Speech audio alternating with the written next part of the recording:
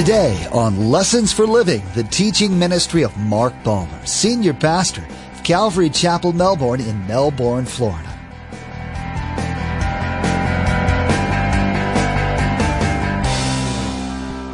Like Bartimaeus, much of the world certainly today knows, quote, about Jesus.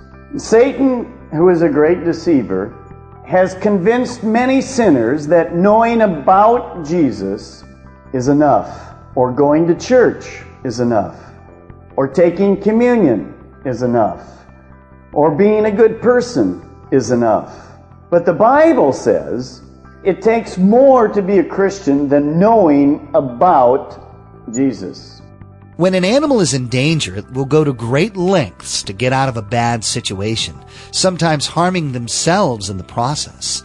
When people are hurting and in need, they also seek a way out. The desperation of rock bottom can lead a person through darkness and sometimes result in permanent scars. The only sure way out of the mess of our own lives is to let Jesus come in and take over. If we ask Him with one fell swoop, He can clear out the sin and misery and help us to build a better life. But why wait for rock bottom? Let Jesus save your life now. Remember, there's quite a few ways to receive a copy of Pastor Mark's teaching. We will be sharing all that information with you at the close of today's broadcast. Now let's join Pastor Mark in the Gospel of Luke, chapter 4, verse 18, with part 2 of our message entitled, An Eye-Opening Experience.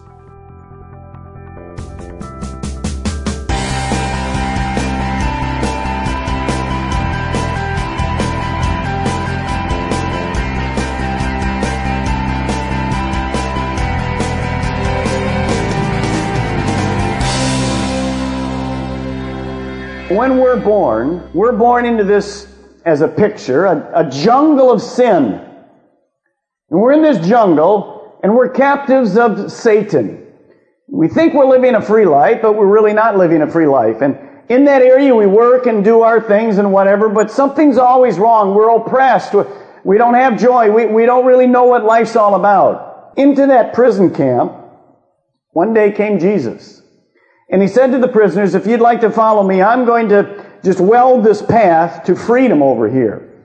And as I do, if you'll follow me, and by your choice you come to this area of freedom, you can be removed from this captivity. I've come to set the captives free. This is Jesus. So see, sin always enslaves. You're in bondage. So Jesus is saying, and you get a picture there as you look at that verse, I'm going to be the one that needs to share with you that there is a road to freedom. Now Bartimaeus is sitting there and Jesus is coming by and he goes, Jesus, healing, freedom. These things are rolling through his mind. Now, Jesus then goes back to heaven after our story and after we finish the book of Mark. He's sitting at the right hand of the throne of God today.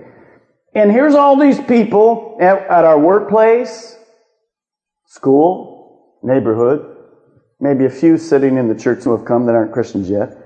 Who's going to tell them that there's a path to freedom? You see, the reputation of Jesus is why Bartimaeus screamed out. If Jesus was just a great teacher, you wouldn't have heard anything.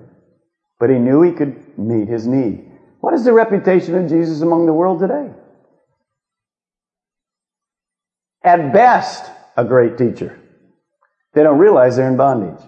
Well, who's going to tell them that the emptiness of their life can be fulfilled?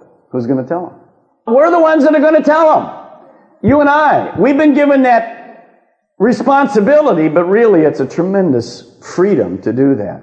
You and I are the ones that are going to tell those people. Now, how are we going to tell them? The best way to share with your neighbors, your friends, and those that don't know the Lord is by your personal testimony. Sometimes we want to become too full of theology. We want to have all these things, and we'll talk a little more about that later. But the best thing you can do is like the blind man who was healed in the book of Acts. He said, well, once I was blind, but now I see. That's about all I know. It's the simplicity of God's changing your life. It's a personal testimony. Could you state to somebody who stopped and asked you today, Could you remember back when you were in the jungle of sin? How many can remember back then? What it was like? Is it different today? Oh, it's different today. Now, some of it's been a long time, hasn't it? So we don't remember back too well. We need to stop and remember back a little bit. I was teaching singles, and I got a great testimony from a gal, and she came up to me and she said, I just sent a tape of one of your services to a guy that I knew in another state or whatever. He'd been away from the Lord. And he called her, basically on the phone in the last couple of weeks, and said, because of that tape, I'm coming back to God. And here's what he said. I'm thinking, wow, this is good. I'm thinking, what point did he like or whatever? Here's what he said. When that pastor sang, Jesus loves me, this I know. He said, my mind basically went back to probably when he was a little kid. He went, wow, he got saved. So it was my great teaching that caused that. It was a song we sing in kids' church. Why? Because the love of God changed his life, see? See, God knows. We're not going to give you 17 points, and it's good to do that. We need to study the Word of God. But see, God can use anything, and he loves to use personal testimony. So a little chorus changed a grown man's heart to become soft again.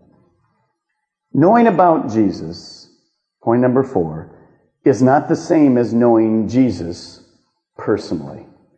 Knowing about Jesus is not the same as knowing Jesus personally. Now,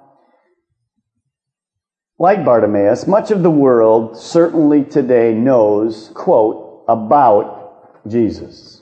Satan, who is a great deceiver, has convinced many sinners that knowing about Jesus is enough, or going to church is enough, or taking communion is enough, or being a good person is enough. But the Bible says it takes more to be a Christian than knowing about Jesus.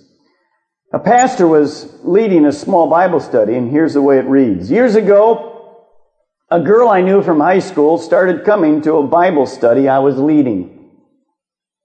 She learned the songs and started talking like us, started hanging around us. One day I said to her, I'm sure glad you're part of our group. She responded, I love it. And he said, I was just wondering, have you ever come to the point of committing your life to Christ so that you know you're forgiven of your sins? Turned to the high school student and she said this, no, I've never done that. And she said, no one ever told me I needed to do that. You see, she'd become part of the group. She was worshiping, she was singing, she was studying the Bible. She knew about Jesus, but she didn't know Jesus personally. The pastor said, well, I've learned that we have to keep spelling out the basis. So he said, I approached her and I said to her, would you like to receive Jesus Christ as your personal Savior right now? And she said, yes, and she did. You see, there's a great difference between knowing about Jesus and knowing Jesus personally in your life. If you don't know what it means to be a Christian, here's what it is. You have to acknowledge your sins. And then you have to recognize that Jesus died, as we talked about on the cross this morning, for your sins. And then you have to repent, which means you say, I'd like to go another way. And we'll see Bartimaeus do that. I'm going to go God's way, not my way. Because sin is really my will versus God's will. And then after you repent, you receive Jesus Christ into your life. See, he comes into your life. So you're not just knowing about him, but he becomes part of you. Look back at Mark chapter 10, verse 48. As he was shouting, it says, many rebuked him and told him to be quiet. But what did he do? He shouted all the more, Son of David, have mercy on me. You see, the Jews, the religious people following Jesus, were probably headed for the Passover at Jerusalem. They had already decided what Jesus was going to do. Certainly he was not going to spend time with a beggar. So they were trying to shield Jesus from a person they had written off. How interesting that religious people can actually be barriers to those trying to come to God. I'll tell you how you can be a barrier as a religious person. Go to people and say to them, you're going to hell, without showing God's love. You know, hell is a realism, but if you follow Jesus, He won people through love. How do you know that? Well, the Bible tells me He came into the world because He loved the world, and the next verse says He didn't come to what? Condemn the world, but that the world through Him might be saved. The world in general today is a barrier to Jesus. The world system, as we've already said, says, well, you don't need Jesus. You can just be a good person. We've been through that before. So the crowd says to blind Bartimaeus here, be quiet. And he's saying this to blind Bartimaeus. Don't bother Jesus. He's not going to stop for you. He already has an agenda. He's headed to Jerusalem. We know that agenda now. He told us last week. And beside Bartimaeus, you're just one beggar. Jesus doesn't care about beggars. But notice when the crowd tries to stop Bartimaeus, what does he do? He just turns up the volume a little more. He doesn't care. Why? Here's the key. When you are desperate, you won't allow anything to keep you from coming to Jesus. And here's the sad thing I find. Some of you will have to hit bottom before you cry out for Jesus. Now, I hope most of you are smarter than that. But some of you will be like Bartimaeus here. Some of you will be like the prodigal who had to eat in the pig pen and go, hello, this isn't right. And see, we like to say to you, don't go that route, don't do that, don't marry that person, don't go to that place. Off you go. Because you will have to hit bottom before you'll come back. Now, the neat thing is, when you cry out, you're going to see this morning that Jesus is there. Now, if I was the one, I'd have passed you up a long time ago. Because, see, I'm better than you. Something wrong with that statement? We think we are, but we're no better, are we? Aren't you glad when we blow it, God's there? And we all blow it. So this guy says, forget you, crowd. I don't care about etiquette. I need Jesus. Interesting enough, this is the last physical healing miracle in the book of Mark. Bartimaeus knew, if I don't get him now, I'm never going to get him. So he took opportunity of it. Number 5, Jesus is a personal God who cares about every individual. Verse 49, and Jesus stopped and said, call him. So they called to the blind man, cheer up, on your feet, he's calling you. This is an eye-opening experience. It's our first one for the crowd. They had written off Jesus, but here Jesus shocks the crowd. He stops and he says to the crowd, I want to meet this guy that's screaming out for me. I have time. I have compassion on those who need help. I care about individuals. I've come for individuals. How wonderful to know that Jesus this morning has time for an individual and has compassion. You see, it shocked the crowd. We think masses of people are where it's at. No, if you follow Jesus, it was frequently single, individual people that mattered. How about you and how about me? Do individuals matter? It's a challenge for a pastor. Do individuals matter? You betcha. Every single individual matters. And Jesus shocked the crowd. Their eyes were open. You mean he's going to stop for this beggar? Yes, he is. Now, Jesus is going to open somebody else's eyes because he has just finished, you remember in the verses before, saying to the disciples this, guys, you have your own agenda. I'm telling you, I didn't come to be served, but I came to serve. So Jesus is going to demonstrate this principle of teaching. He does it right here. He says to the disciples, do you see this, disciples? Here's an eye-opening experience for you, because the crowd had tried to stop Jesus from going to this man. The disciples, we don't hear anything about them. The disciples, when a man cries out for help, the disciples are totally silent. how often you and I, as Christians, blow it because we're totally silent. There's no Peter going, hey, Jesus, there's an opportunity to heal somebody here. Let's just right on down the road. Silent. So now, Jesus is saying to the disciples, hey boys, open your eyes.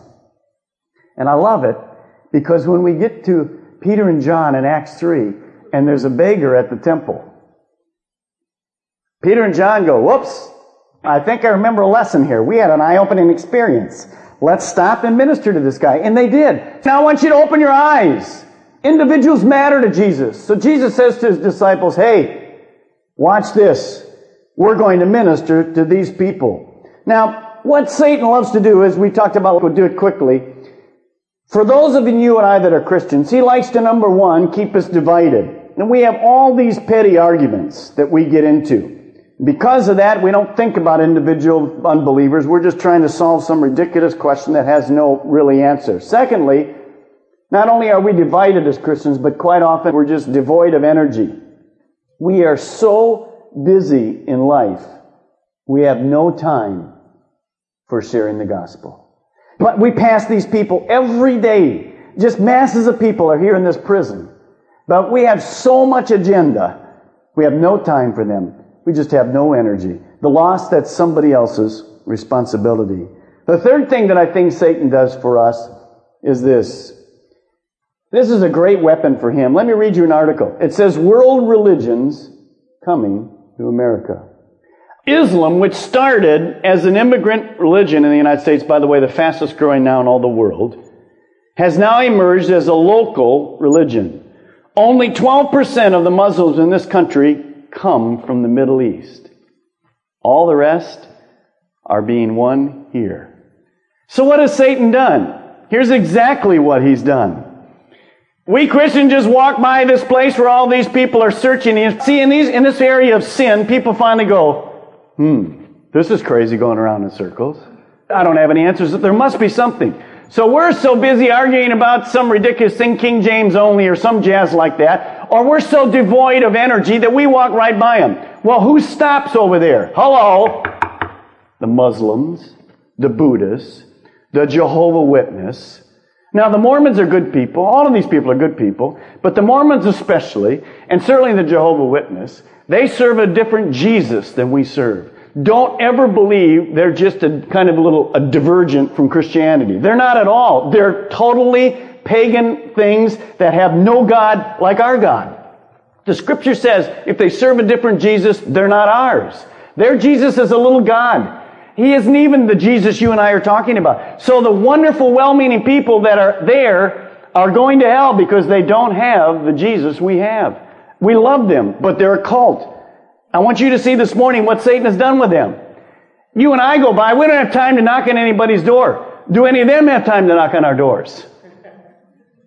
Live in your town for a little while. You'll get one of these. And here's what's happened. The Christians, no energy, man. I'm just so tired. I can't go to church tonight. I get some soccer. You name it. Jehovah's Witness. Hello? Hey. You know there's a loving God. We have a Bible. We have another Bible you can read. Mormons, like family values, great people for families. By the way, here it is. Underneath the Bible, here's the Book of Mormon. You might want to read that too. So what have they done? They're the ones with the zeal. They're the ones with the energy. We're the Christians. I'm going to King James Bible. And we laugh. But millions of our friends are going to hell. Why? Because you and I have blown it. So Jesus is trying to say, I'm stopping for this guy, because if I don't, somebody else will. And that's Satan. And he's brought this. Let me ask you a couple things as we look at this. Do you have compassion on the unbeliever? Will you stop when they scream for help? You say, I haven't heard anybody at work say, Jesus, I need your help! No, you won't. But by the water cooler, you'll hear this. You know, I really had a tough weekend and my husband and I are getting along, or I'm separated now and I'm a single parent. My kids, they're asking questions about God. And You know, I remember back when I was a kid, I went to Sunday school, and I just wonder if there's any... What are they doing? They're saying this, help! We go, hey, cool. Yeah, that Sunday school was a nice time. See you around. And off we go. Because we have our own agenda. See, they've been asking for help. Now, the ones that will come out and ask you point blank like help are the ones that have hit bottom. And that's good.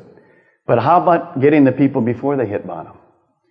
Because, see, every unbeliever is empty. I watched the people come accept the Lord, and I looked at the different families after, probably wondering, husband wondering what's the wife done and whatever, and the wife. And, well, it's because they've come to a knowledge that they need something. And they took a bold step and accepted the Lord Jesus Christ. So, do you and I have compassion? Now, we make lots of excuses. I'm going to give you some excuses. Here's some excuses. I got them from a wonderful article by Mark Mittenberg. It says this. Number one excuse for not responding to the Great Commission. In other words, why I'm dodging it. Number one, I don't have any non-Christian friends. Oh, that's a great statement. Now, the problem is, the longer you're a Christian, the truer that statement is. You see, if you don't have any non-Christian friends, then you've done nothing but turn inward. And you're fishing here, and God's saying, there are no unsaved people here. You remember the ice fishing story? Anybody remember? Right. It is God speaking. You're digging a hole here and open well, there'll be a few that have come in. There's a few stragglers that have come in. They'll get saved this morning. But as a whole, the unbelievers are where? They're in the marketplace of life where you and I live. Down there, whatever. Number two, I don't have the gift of evangelism. There is a gift of evangelism. But every Christian is to be an evangelist. The Bible says to us, we're to go into all the world and make disciples. That's to every single one of us. Number three, I don't have the time right now. When will you have the time? Number four, I'm afraid of what friends will think of me. Again, we're not talking about bashing people. We're talking about when there's an open door, gently sharing God's love and grace. Do you know what your friends will think of you if they end up in hell and you worked by them for 12 years and never shared the good news? They're going to say this, why didn't you tell me? Next, this is a big one. This is a really a poor excuse. I'll just live out my faith in front of my friends and they'll figure it out. No. The book of Romans says we have to go and tell them. You have to open your mouth. Yes, we're to be good examples, but we have to also tell them. Next, I don't know how to bring up the topic. Well, here's how you bring up the topic. You ask God to open a door. And guess what? Tomorrow at the drinking fountain or at the lunch counter, somebody will say something and you go, oh, no. And God's going, oh, yes. Next, I don't know enough. Can you sing, Jesus loves me, this I know? You know enough. And what did I say the best witness is? It's your what? Your own personal testimony. Jesus doesn't turn away anyone. As we heard today in chapter 10 of Mark, Jesus sought out the blind beggar who was calling for him, even though the crowd saw the man as unimportant. He then asked Bartimaeus the important question, what do you want me to do for you? He wants us all to come to him so that he can heal our broken lives and forgive our sinful pasts. He wants to open our eyes to see the truth. Facebook and Twitter have become a regular part of our everyday lives, and we want to be sure to encourage you to check out our Facebook page and Twitter feed. Log on to lessonsforlivingradio.com and follow the links. You can find information about everything that's happening at Calvary Chapel, Melbourne. Again, to like our Facebook page and subscribe to our Twitter feed, log on to lessonsforlivingradio.com. Next time on Lessons for Living, Pastor Mark will address the necessity of Christians being a witness for the gospel as a way to lead more people to Jesus. He'll summarize the many examples of excuses people use to get out of witnessing for Christ. We'll be challenged to step out of our selfish, inward focus and have a heart for the lost, when Pastor Mark will exhort us to consider the finality of heaven and hell for every person. We wish we had more time today, but we will have to pick up where we left off next time as Pastor Mark continues teaching through the Gospel of Mark. That's next time on Lessons for Living.